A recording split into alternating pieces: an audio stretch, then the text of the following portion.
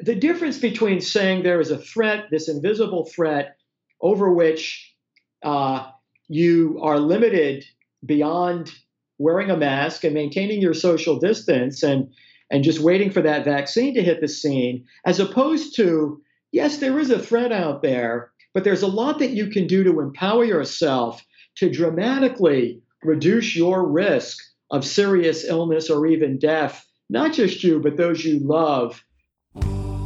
Welcome to the Drew Perlman Show. Think of this podcast as the antidote to the fear, the noise, and the talking heads in the news. The show features an entertaining blend of ancient wisdom, empowering ideas, and cutting-edge, healthy living science to optimize your health and your life. Today's guest on the show is Dr. Mark Pettus. Mark is a triple board-certified internist, nephrologist, and integrative medicine physician practicing for over 25 years. He currently serves as the Director of Medical Education, Wellness, and Population Health at Berkshire Health Systems in Western Massachusetts. In addition, he serves as the Associate Dean of Medical Education at the University of Massachusetts Medical School. Mark is the author of 2 books, The Savvy Patient and It's All in Your Head, Change Your Mind, Change Your Health. His podcast, one of my absolute favorites, The Health Edge, that he does with John Bagnulo, is heard by people all over the world. Welcome to the show, Mark. Drew, thank you so much. Great to be with you. Oh, it's great to be with you. Mark, I figured maybe we start out with this.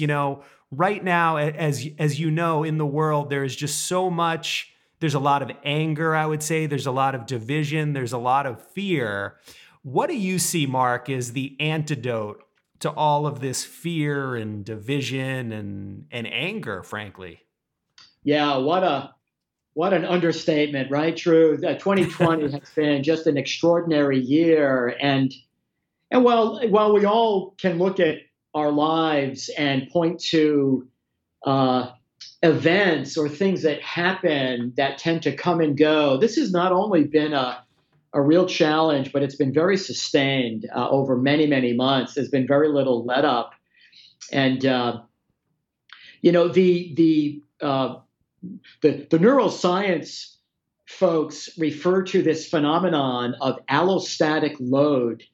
And for the listeners, allostatic load is the extent to which an environment and the circumstances of one's environment begins to overwhelm an individual's ability to adapt in a more effective way. And so the allostatic load in 2020 for everyone has been off the charts.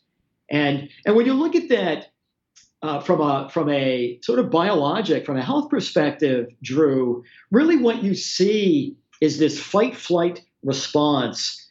The individual and the brain of that individual interprets those threats and elicits a biology that is essential for survival. It helps you be more aware and maybe to run for your life or to get ready for the battle. And fight-flight is a great survival response when it is short-lived. We have evolved to have these periods of fight-flight. And so the biology for most of us over the last several months has been one of a sustained fight-flight response. And when you look at the adrenaline and the cortisol and the disruption of normal circadian rhythms, you can begin to understand why it is that mental health issues have really skyrocketed, depression, anxiety. And so I do think that huge question you ask sort of begs for a roadmap that can help us stay in the eye of the storm. How do we coexist with all of that stress and all of those challenges in a way that leaves us a bit less reactive, more in the eye of that storm? And that's a good basis for many lifestyle possibilities that we know can leave one much more resilient to these kinds of stresses. And it's probably never been more important than it is right now. Absolutely, Mark. And actually that leads to sort of the next the next theme here, which is, with the virus in particular, with this coronavirus.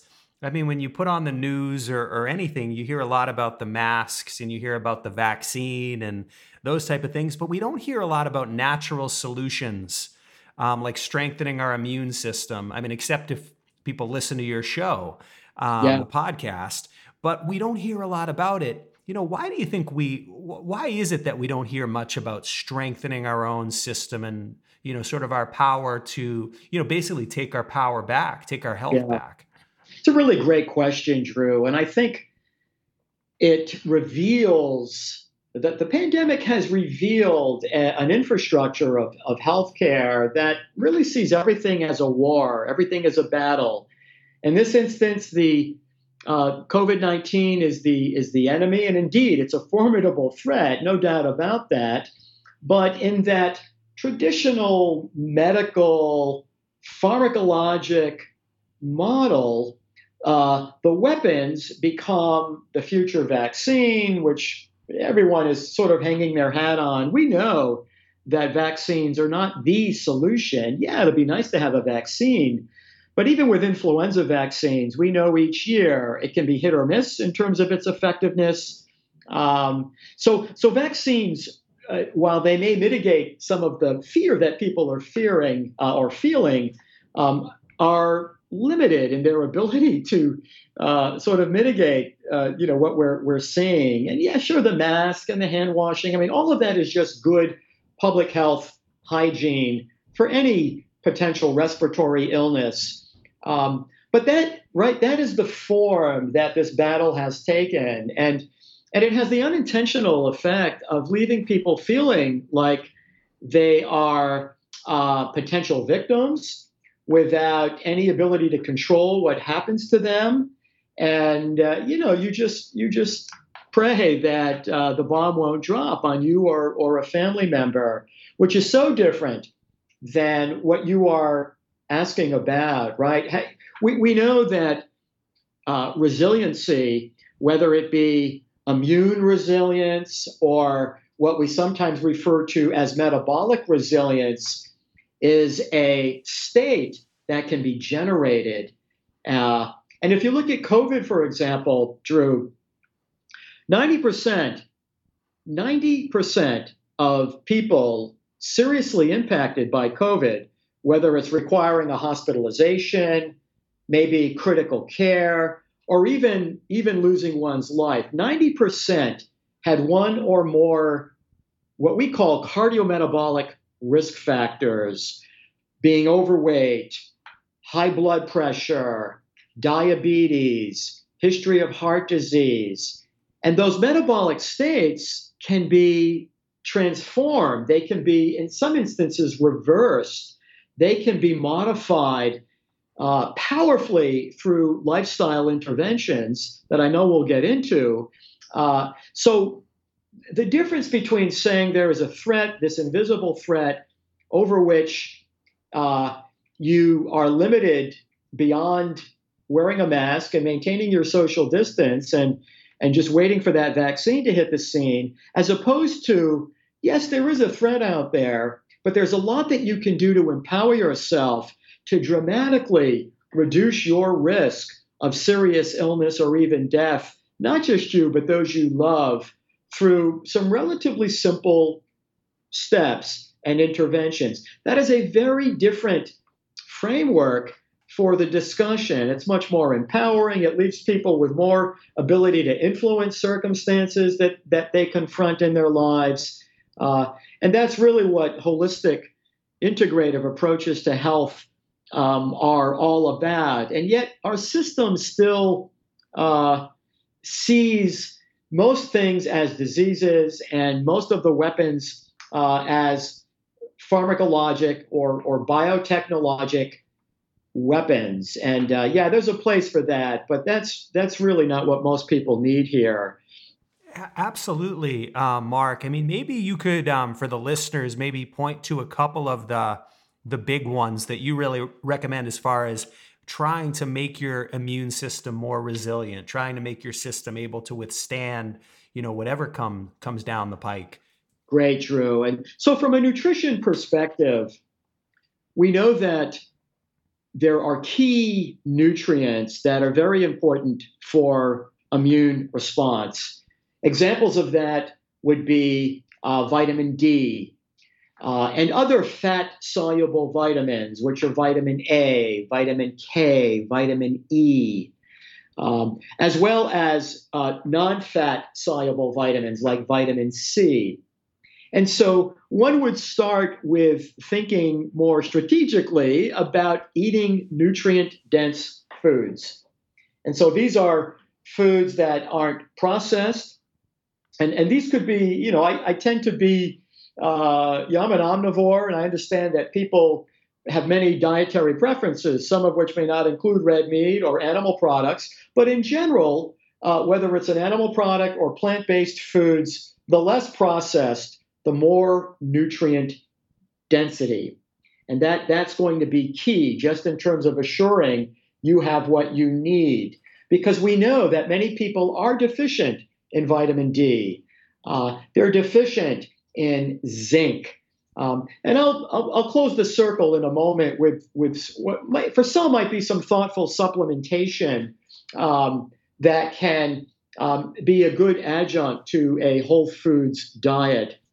But I would say when you look at the research, particularly with respect to weight and diabetes, we know that carbohydrate restriction and lower carbohydrate implying one would want to reduce as much as they can those high glycemic foods. These are foods or beverages that when consumed will have a much greater elevation of sugar and insulin. That is clearly a disruptor of effective immune function.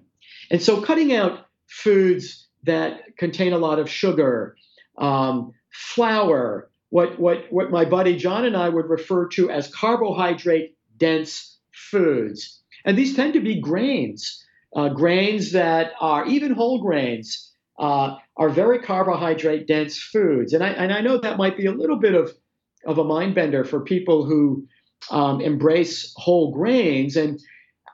But in general, if you're overweight and if you are dealing with pre-diabetes or diabetes, you want to be really careful about these carbohydrate-dense foods. Moderating them might be one of the single most important steps that one could take in improving their immune health. In the same light, Drew, and this too enters the territory of controversial, though I think the research is much less controversial than what the media might suggest, is the importance of healthy fat sources. These would be things like omega-3 fats, fatty fish, salmon, sardines, trout, mackerel, anchovies. They may come from nuts. They may come from eggs, particularly pasture-raised eggs. Eggs have gotten a bad rap, in my view, very inappropriately because of cholesterol and LDL. I would suggest that we need a more contemporary context for how we think about foods that all ancestral cultures have understood as essential to good health and resilience. And so eggs and egg yolks. If you look at pasture-raised meats, these are very nutrient-dense foods.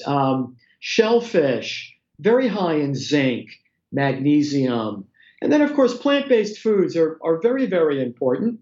And all plant-based foods are going to be better choices than processed, carbohydrate-dense, grain-based, sugar, riddled food sources, which, most of our standard American diet is replete in those foods. So those are reduction in high glycemic carbohydrates, liberalization of whole unprocessed fats, nutrient-dense plant-based foods that are higher in zinc and B vitamins and vitamin C, And then the last piece, and I know this will resonate with so much of the work that you've done, Drew, is the importance of fiber in plant-based foods, which we know is essential to help create and sustain a more diverse microbiome in the gut. And we know that our microbiome, these innocent bystanders, are really active partners in the training and in the modulation of our immune system. So we know that people with a more diverse immune system tend to be much more immune resilient. They don't get as many respiratory infections. They're less likely to get sick from the flu. And so we should be applying these same principles in general, particularly in the context of a pandemic where, those things nutritionally are my sort of top hit list of changes that will powerfully bring you to a more resilient place. And it's certainly true, Drew, that many people might benefit from some thoughtful supplementation. I don't recommend lots of supplements, but in the context of what we are talking about, if you look at zinc, 15 to 30 milligrams a day of zinc as a supplement would be a huge card to put into your hand. And I would add to that vitamin C, 1,000 to 2,000 milligrams a day of vitamin C. And then I might consider, depending on one's quality of diet, even something like cod liver oil, which is just a great source of the fat-soluble vitamins, vitamin A, K, D, vitamin E. And, our grandparents, as they chased us around the house with the tablespoon, there's some ancient wisdom there that has survived many generations because it actually works. And so those are just some sort of top checklist nutritional and some supplements that I would be considering from a nutrition perspective. That's great. Yeah, I've definitely embraced that whole nourishing traditions kind of diet. I chase my son around with cod liver oil, so I'm right there with you. That's awesome, Mark. And it's interesting because just on a whole separate notion, I'm just gonna throw this out there. I had posted something earlier in this whole pandemic. I had posted something on Facebook regarding vitamin C from a doctor in China, and it was the post was removed as just as it wasn't factually correct or something to advocate vitamin C. And it's just, like you said, I mean, these are just the basics. I mean, there's more censorship than ever, right, Drew? And unbelievable. that end up on social media that artificial intelligence will recognize, and it becomes the basis for censoring what can be really important information. Now, when you look at, and this is published in mainstream peer-reviewed medical literature, Drew, if you look at vitamin C given intravenously to people who are sick enough from COVID to require hospitalization or critical care, ventilation, it is clear that vitamin C in high doses that you could only give intravenously is a powerful intervention. If that was produced by Pfizer or AstraZeneca, you'd be hearing more about it. But again, it says a lot about some of the biases we bring into our perception of what is effective and what isn't. Vitamin C is a very good example there. Absolutely. So, Mark, when I had John on the show and we were talking about food, he went right to the yogurt. And I mean, that really just drives home the whole importance of the gut and the role of the gut in any infection and, the bulk of our immune system in our gut. Maybe if you could speak to, Mark, the role of the gut in, as another tool in strengthening our whole system. Yeah, it's such a great dimension of human health that, like so many aspects of holistic ancestral health, were once widely embraced by all ancestral cultures that we've sort of, with each passing modern generation, we've lost touch with.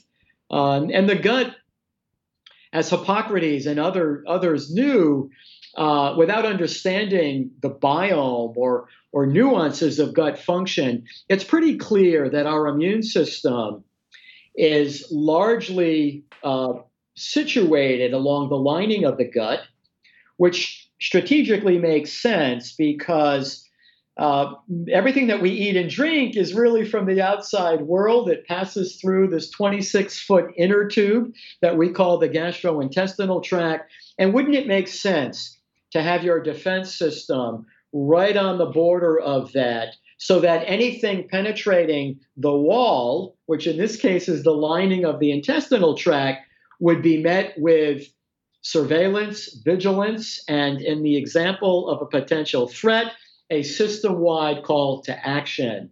So the gut is probably as much an immunologic organ as it is an organ of digestion. And that's a different way of thinking about the gut.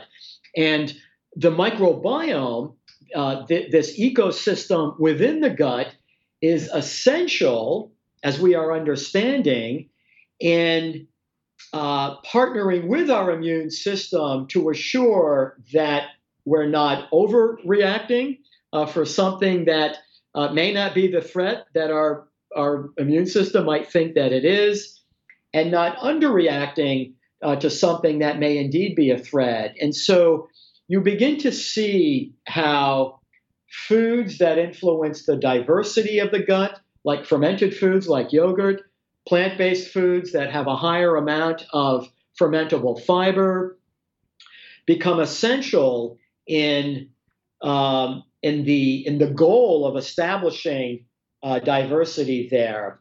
In much the same way, Drew, that gut permeability, what some refer to as leaky gut, is probably very prevalent, in part because of a standard American diet, in part because of many toxins that find their way into the gut. Examples of that might be glyphosate, Roundup, as a, that's just a pervasive toxin that we know will influence the biome of the gut and permeability of the gut. Antibiotics that may be in feedlot poultry or pork, because of or eggs, because of the extent to which those animals were given antibiotics. These are things that we know over time will interfere with the permeability of the gut. So there's a growing list of things that we know will interfere with the integrity of this immune regulatory organ. And there are many steps that people can do to enhance that. And that's not information you're going to get from the Center for Disease Control or from your departments of public health. That's just not the playbook or the roadmap. Absolutely, Mark. What are some lifestyle strategies you recommend? A couple big ones for people that want to, strengthen their system. I think another really big one, Drew, is the concept of circadian disruption. So humans have evolved as really biologic clocks. Our human biology is on a clock, and our clocks have been synchronized with sun rising and sun setting patterns. And when you look at disruption of that circadian rhythm, so people who work night shift, for example, that's where a lot of the medical research has been. We know that night shift workers, and these might be healthcare professionals, they might be first responders, they have a much higher prevalence of all chronic health diseases, from obesity to depression to heart disease to autoimmunity to diabetes. And so it has long been recognized that if you have an occupation that disrupts your biologic rhythms, that you're going to confront more health risks. along those lines, people generally spend much less time outdoors. So, we don't get enough of that natural light. And most of the environmental cues that establish our circadian rhythms, or what is called circadian entrainment, is light. It's those early morning hours of sunshine that have more blue light. That's what turns our clocks on. Late day, late afternoon, early evening sunshine has less blue light and more of the yellow, orange, red wavelengths of light. Those wavelengths of light signal to our bodies that it's time to begin to relax, it's time to rejuvenate, it's time to repair whatever may have been affected during the day. And this is the signal in the environment that is telling me that it is time to do that. Now, most Americans have profound disruption of that. And we know that over 40% of Americans have disrupted sleep.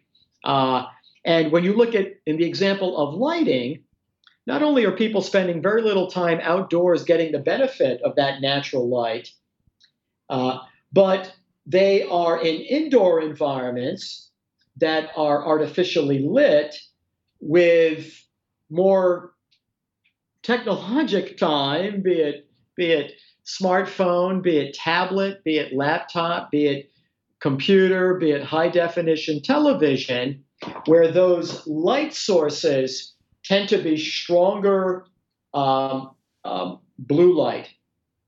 And so as we spend more time on those tech devices, particularly after sunset, where we are getting mostly blue light, it may be 9 p.m. and you're working on your laptop or your tablet or your smartphone, or you're watching a ball game, and your brain thinks that it's 8 in the morning.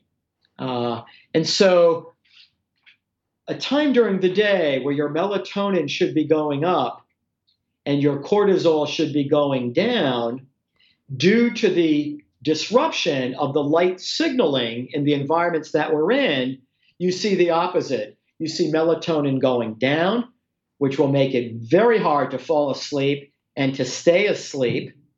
You see cortisol going up.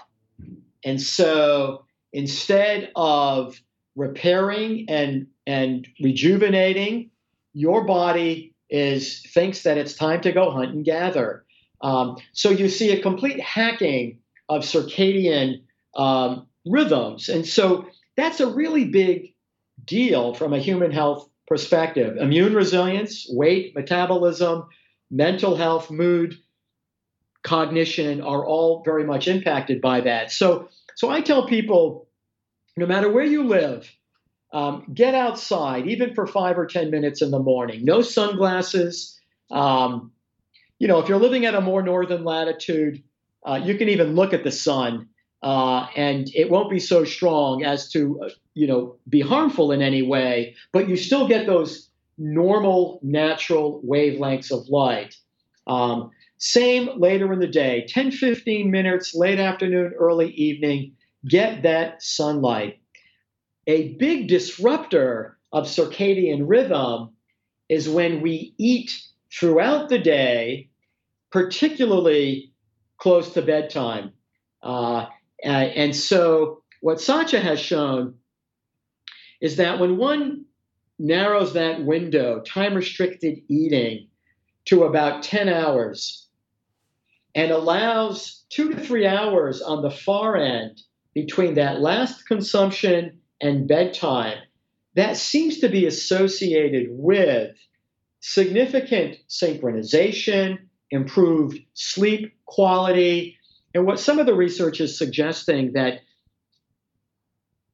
metabolic disruption in the form of weight gain, sluggish metabolism, insulin resistance can be enhanced and improved by creating a longer window of fasting and a narrower window of consumption.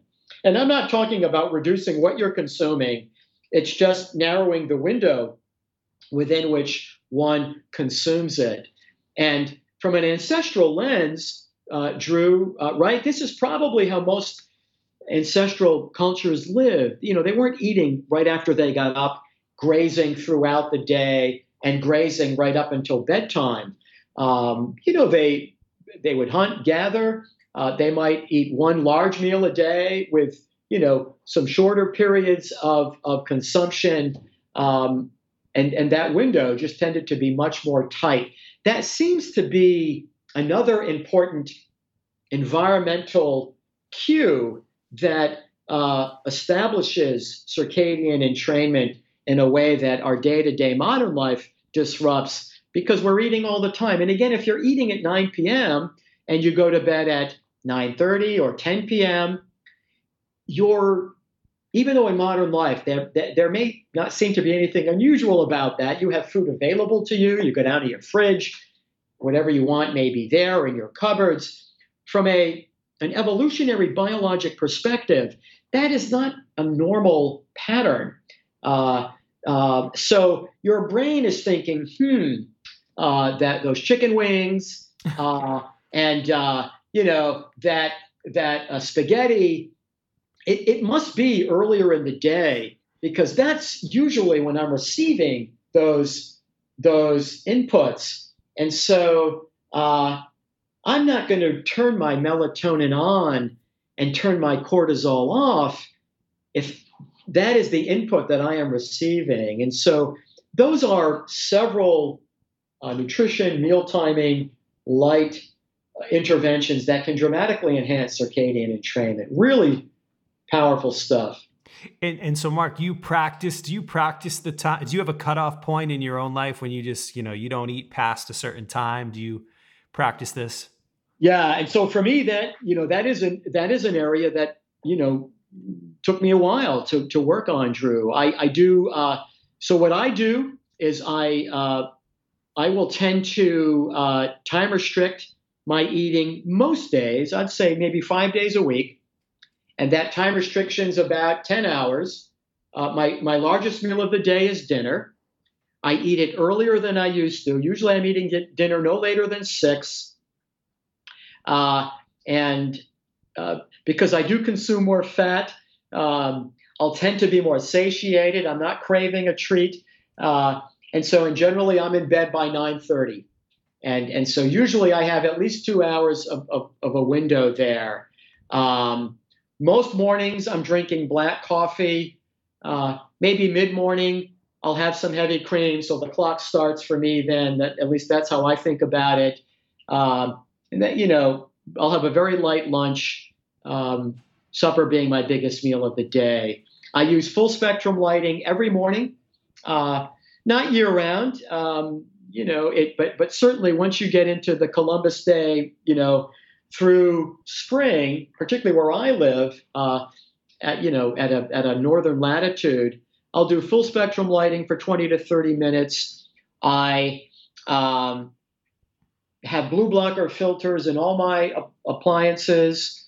I will wear blue blocker glasses, if I'm going to watch a ball game, because I can't quite manipulate my television. And so I'll wear those blue blocker glasses, which are relaxing and soothing and really, gives you that nice yellow sort of glow. And I have an infrared lamp that I use later at night. And I'll use that for my back. And, it's relaxing. It helps with a little bit of the chronic back pain that I have. And it sort of prepares me as late day sunshine or a campfire would for a night of restoration. And I find these very, very effective and inexpensive interventions. That's wonderful. Mark, I wanted to ask you one more question on the virus, and then we can move on. But the way I look at it is this is not going to be the last virus that we experience. There could be a COVID 20 or 21 or whatever. What do you think we can learn from this virus? What do you think maybe it has to teach us? Mm. Well, one thing that some of my work, Drew, professionally is in the realm of population health, and population health essentially examines the health of a community in a very broad way, understanding that we have many inequities in outcomes of health. We know that people of lower socioeconomic status, we know people that have more disruptive households, maybe single parent, maybe drug use or substance use or trauma. We know that people who are food insecure, who maybe just don't know where their next meal is going to come from. We know that people who don't have transportation.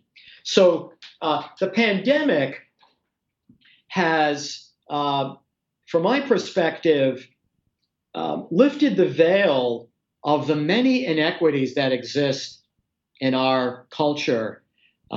Those with less are hurt even more. Those with more are hurt less in general.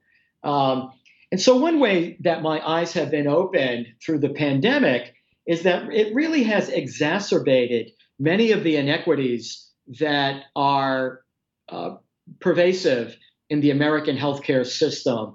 That alone is a huge subject, but it speaks to the fact that as communities of people, we need to be caring for each other. That requires a fundamentally different model than what most people are engaged with. So that for me has been a huge eye-opener.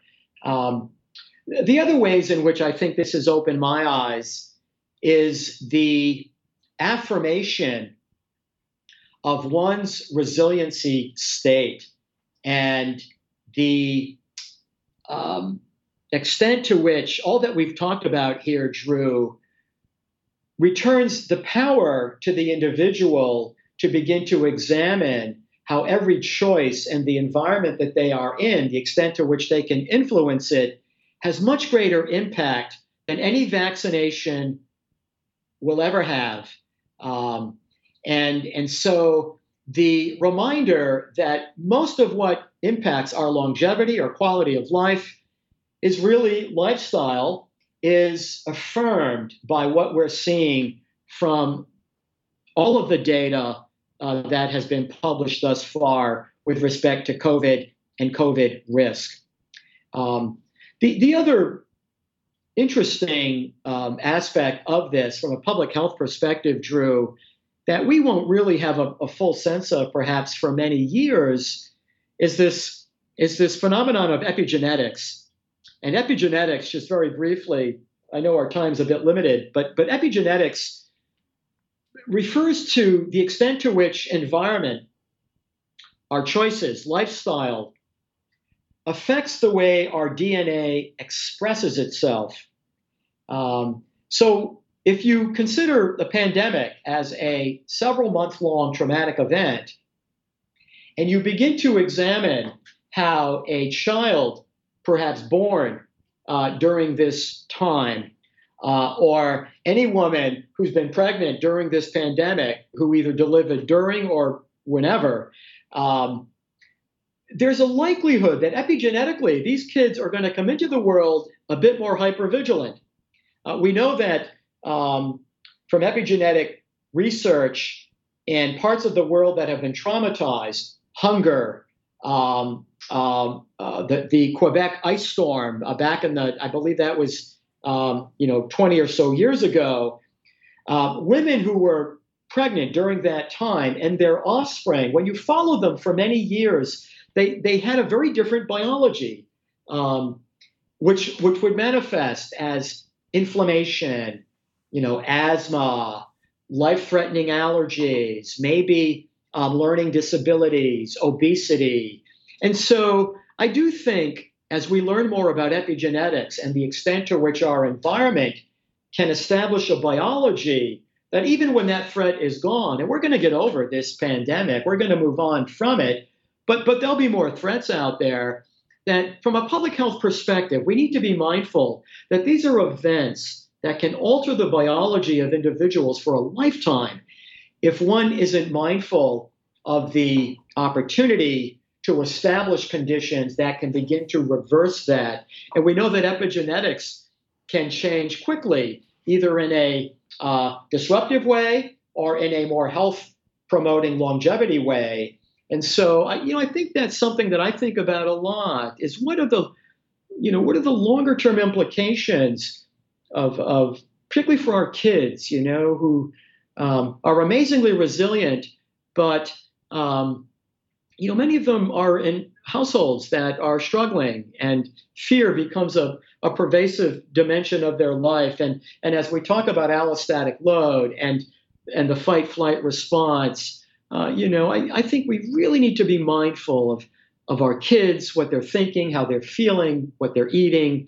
And again, these are community challenges. No health system will ever have a good answer for that. These become issues of social capital, community capital, it's going to be interesting, I think, to see how we respond. Absolutely, Mark.